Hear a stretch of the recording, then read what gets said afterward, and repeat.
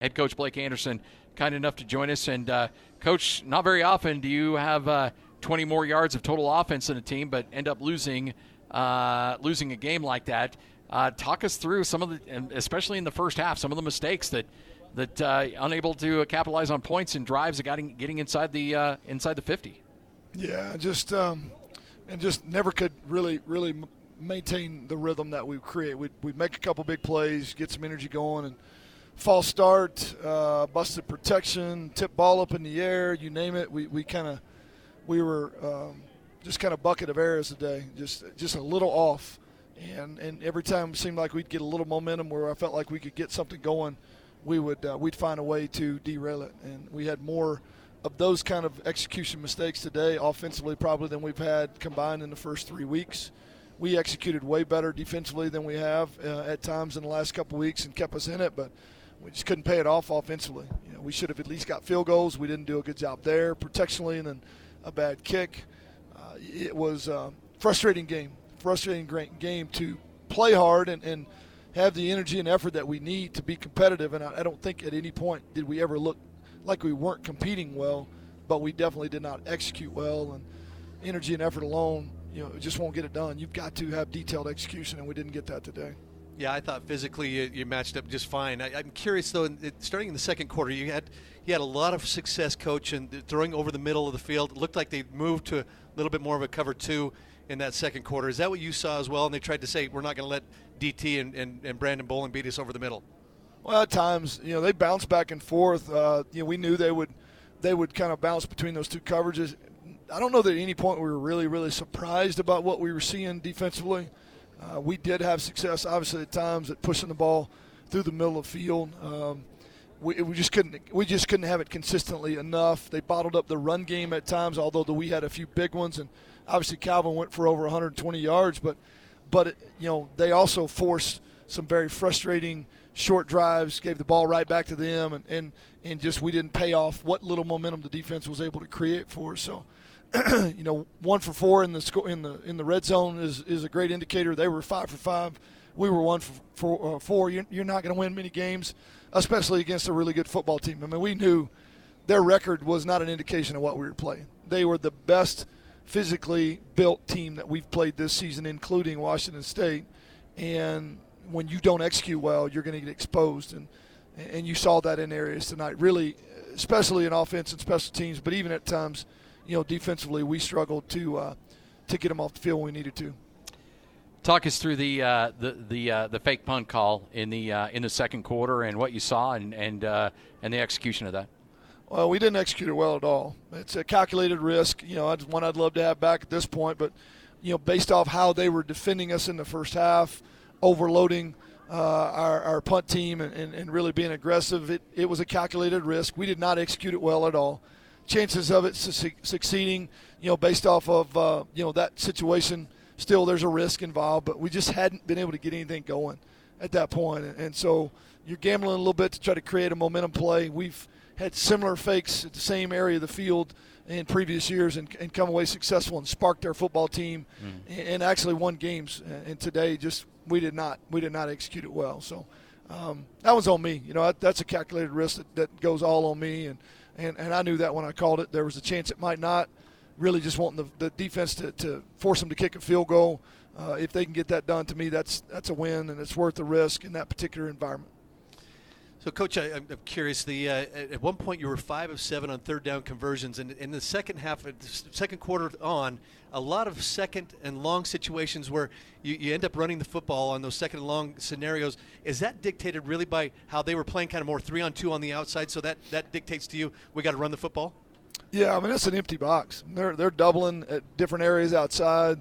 There's really a very light box. At times we popped big runs, but we didn't do it consistently enough in those situations, especially in the second half when we had to have it. I mean, when they empty the box and they're going to double and cover down and try to help their guys in the back end, we've got to pay it off by running the ball better and staying ahead of the chains. And way too many long yardage situations, as you mentioned, way too many difficult third down situations today. We've got to be more efficient on early downs.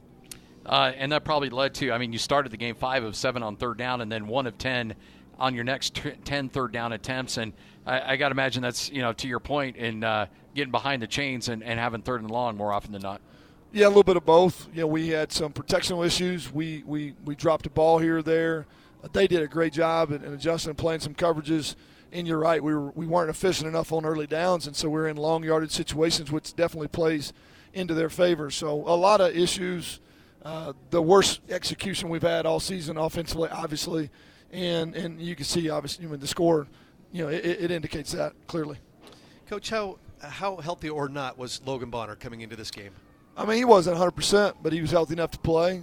He was able to put power on the ball. He's not a great runner. We know that. He's an efficient runner, but it did probably limit him a little bit being able to be as mobile as he needed to be. But he had the ability to put power on the ball. At times he threw it really, really well. There's some other ones that got away from him. I'm sure he'd like to have back, but his injury was not a factor today. What's the message to the guys in the locker room after a game like that? Get your head up. Let's go learn. Let's be coachable. Let's fix the problems. A lot of them self-inflicted. You got to give Boise credit. They did all the things they need to do to win today, but we made a lot of mistakes, and we really didn't give ourselves a great chance to compete the way we want to. So let's come back to work tomorrow and let's start figuring out how we can fix it, and let's play better ball this next week. Nothing changes. Process doesn't change. The approach doesn't change. We just got to improve. From your vantage point, Coach, I mean, from up here, it looked like certainly match up physically just fine. No problems there. Did you see the same thing? Because in years past, Boise State has probably been much more physical, much more athletic than our squad, and it didn't seem that way tonight. Yeah, that's the frustrating part. You don't leave the field thinking, man, we just got manhandled. You leave the field thinking that we just made too many mistakes to give ourselves a chance to compete, and that's the frustrating part. If you go out and you play great ball and you get beat by a physically superior team that played good, you can still, you can look yourself in the mirror and say, hey, man, we fought, but just beyond frustrated and disappointed that we made as many mistakes as we did today and really never gave ourselves a great opportunity to be in the game the way we wanted to be. So, I was really proud of the crowd. It's an amazing atmosphere. I hate that we didn't play well for them today. I hope they'll come back next Friday night. We're going to need them. It's obviously we know that's going to be a battle, but we will play better. We will play better than we did today. The one thing about today is the guys continue to play hard, and as long as they'll keep playing hard and give us great effort and great attitudes, we'll improve on the execution and the techniques of what we're teaching. Yeah, I think that was what I was going to ask you, Coach. What did you see in the eyes of these guys as you challenged them at the end of the game and saying, hey, all right, okay, let's see how we respond now. We've been able to come back from double-digit deficits and win games. Now we weren't able to quite get that done here. What was the look in the eye of these kids as you looked at them in the locker room? They're disappointed, and they should be, but very, a lot of positive. Man, hey, guys, keep your head up. Hey, nothing changes. Let's go to work. They're really saying the same things I'm saying. They're just saying it to each other. Guys are disappointed, but also very, very positive. And just some of them, hey, Coach, we got it. We'll pick it up. We'll get better. I was very pleased with how they responded. Nobody likes to lose. You definitely don't want to lose when you play poorly. But you've got to respond the right way, and that's be coachable, really detail the mistakes and try to improve immediately. And I thought that the attitudes and the body language and just the approach in the locker room with our guys gives us a chance to do that. Now we just gotta go through the process. Coach, appreciate your time. Thanks for joining us. Thanks, guys. There you go, head coach of the Utah State Aggies, Blake Anderson, right here on the Aggie Postgame Show.